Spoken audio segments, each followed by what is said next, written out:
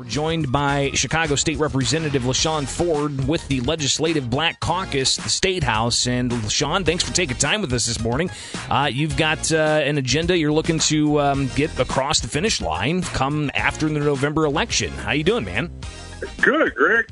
Bishop, thanks for having me on the airwaves. Yeah, no, absolutely, especially with this new blowtorch we got of 92.7 FM. So, watching some of yesterday, it's important conversations, and following the press conference you guys had up in Chicago, they held a virtual hearing to talk about police reforms.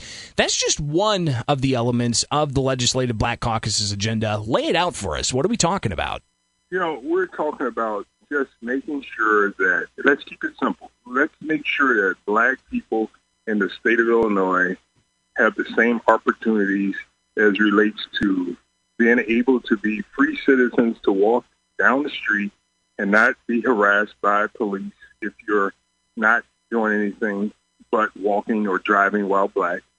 We want to make sure that we have opportunities to prosper and have contracts within the government.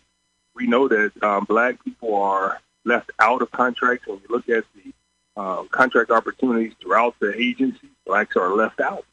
We want to make sure that there's high-quality education in our neighborhoods. And most of all, we definitely need to make sure that we address what we've learned in the pandemic, that the life expectancy of black people is lower than our peers.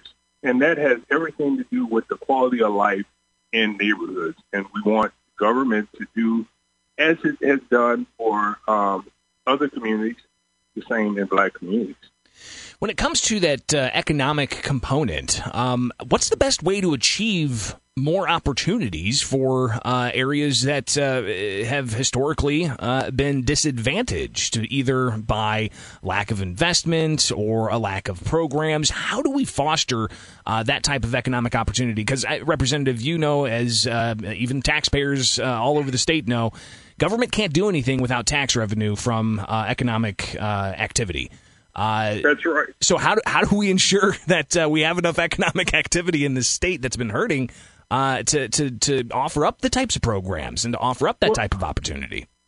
Well, Bishop, I got to tell you, when you drive around the state of Illinois, when you see road projects happening, you will be hard-pressed to find a diverse group of people that's working in and on those projects. When you see in the city of Chicago and on 55, 57, 290, you're not going to see too many black people working on those projects. So we could start right there. Government has the ability to make sure that we are fair and equitable as relates to government contracts. In the very community that I live, where I pay property taxes, where I pay taxes, we in this community barely see black people on road projects and contracts that relates to development of the community. And so you see buildings going up, cranes going up. Many of them have contracts with IDA. That's the Illinois Housing Development Authority. Many of them have federal dollars that they get to do these projects. Those are supposed to be a diverse workforce. So before we start telling private businesses how they should hire people and how they should be diverse, I think government should make sure it leads the way and be fair as it relates to contracts and opportunities. We're talking with Chicago State Representative LaShawn Ford, 644 now on WMAY. And we're talking about the Legislative Black Caucus legislative agenda you guys are looking to get done for the fall veto session after the November election. Representative, while I've got you here, there's been a lot of focus on Chicago, a lot of focus on the violence in Chicago. And in previous conversations we've had, it's been about how can we control poverty and reverse that, because a lot of times crime comes from poverty, or the lack of opportunity drives the violence rate that there may be. What's being done in Chicago to curb that violence? Because I tell you, when we hear stories down here in Springfield about a toddler getting shot, or somebody that was a child in a car, it's absolutely heartbreaking. Bishop, and you talk to me always offline about how you feel about that, and I appreciate your compassion as it relates to Chicago's violence. You know, the mayor has a real serious problem here in Chicago, and it starts with making sure that we work with the federal government. We need the federal government to help us up here in Chicago, whether it's making sure that we have Trump and his administration cut the flow of illegal guns trafficking into the city's west and south sides of Chicago, and we have to make sure that we reach out to the president to make sure that he does everything to stop the illegal drugs that's coming into our neighborhoods.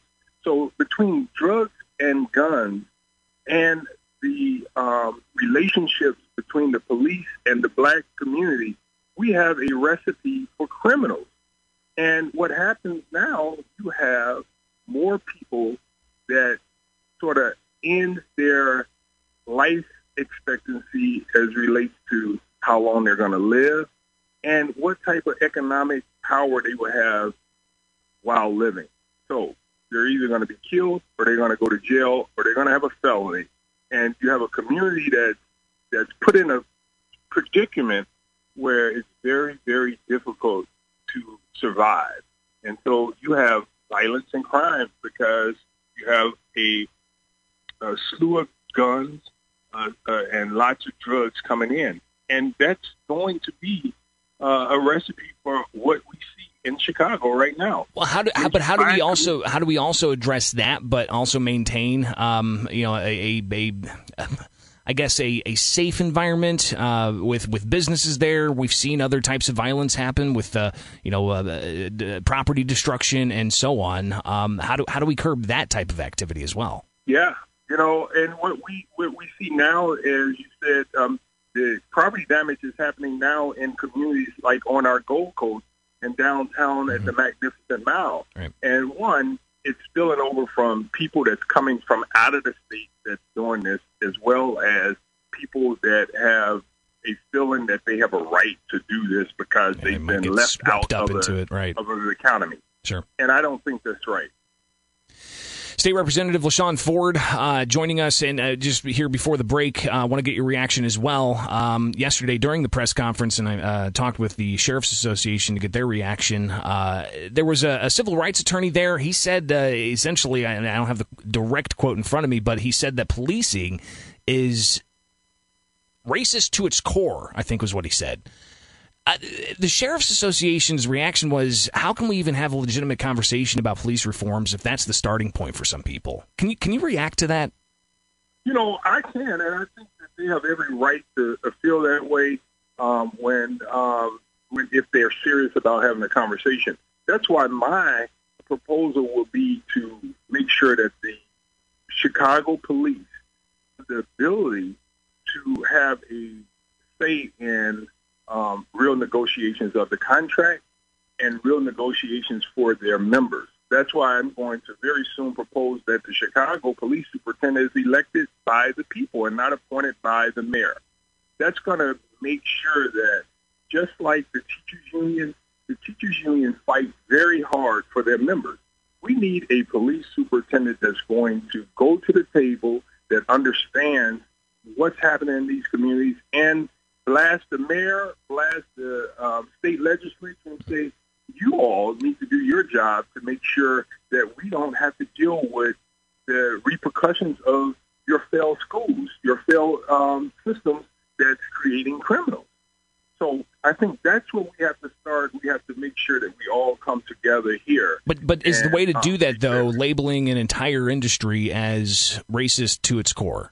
And those weren't your words. Those were words of somebody at the press conference yesterday. But I just wanted you to react to those who may be put off by that. I think that you can't call every police, and I don't think that the attorney Schiller was calling the police in the departments racist to the core. I think that what he was saying was that there's a system in place that coddles and protects racist behavior. And when we hear the Chicago police not the Chicago police head of the union, the president of the Chicago Union Association, constantly talk about lock them up, beat them, and do things like that, instead of thinking of ways to bring peace and harmony to the table, then that's what we begin to think that it's racist to the core.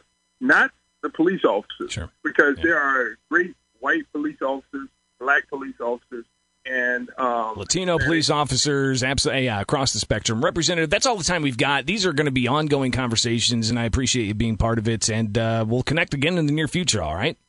Thank you, Bishop. Thank you.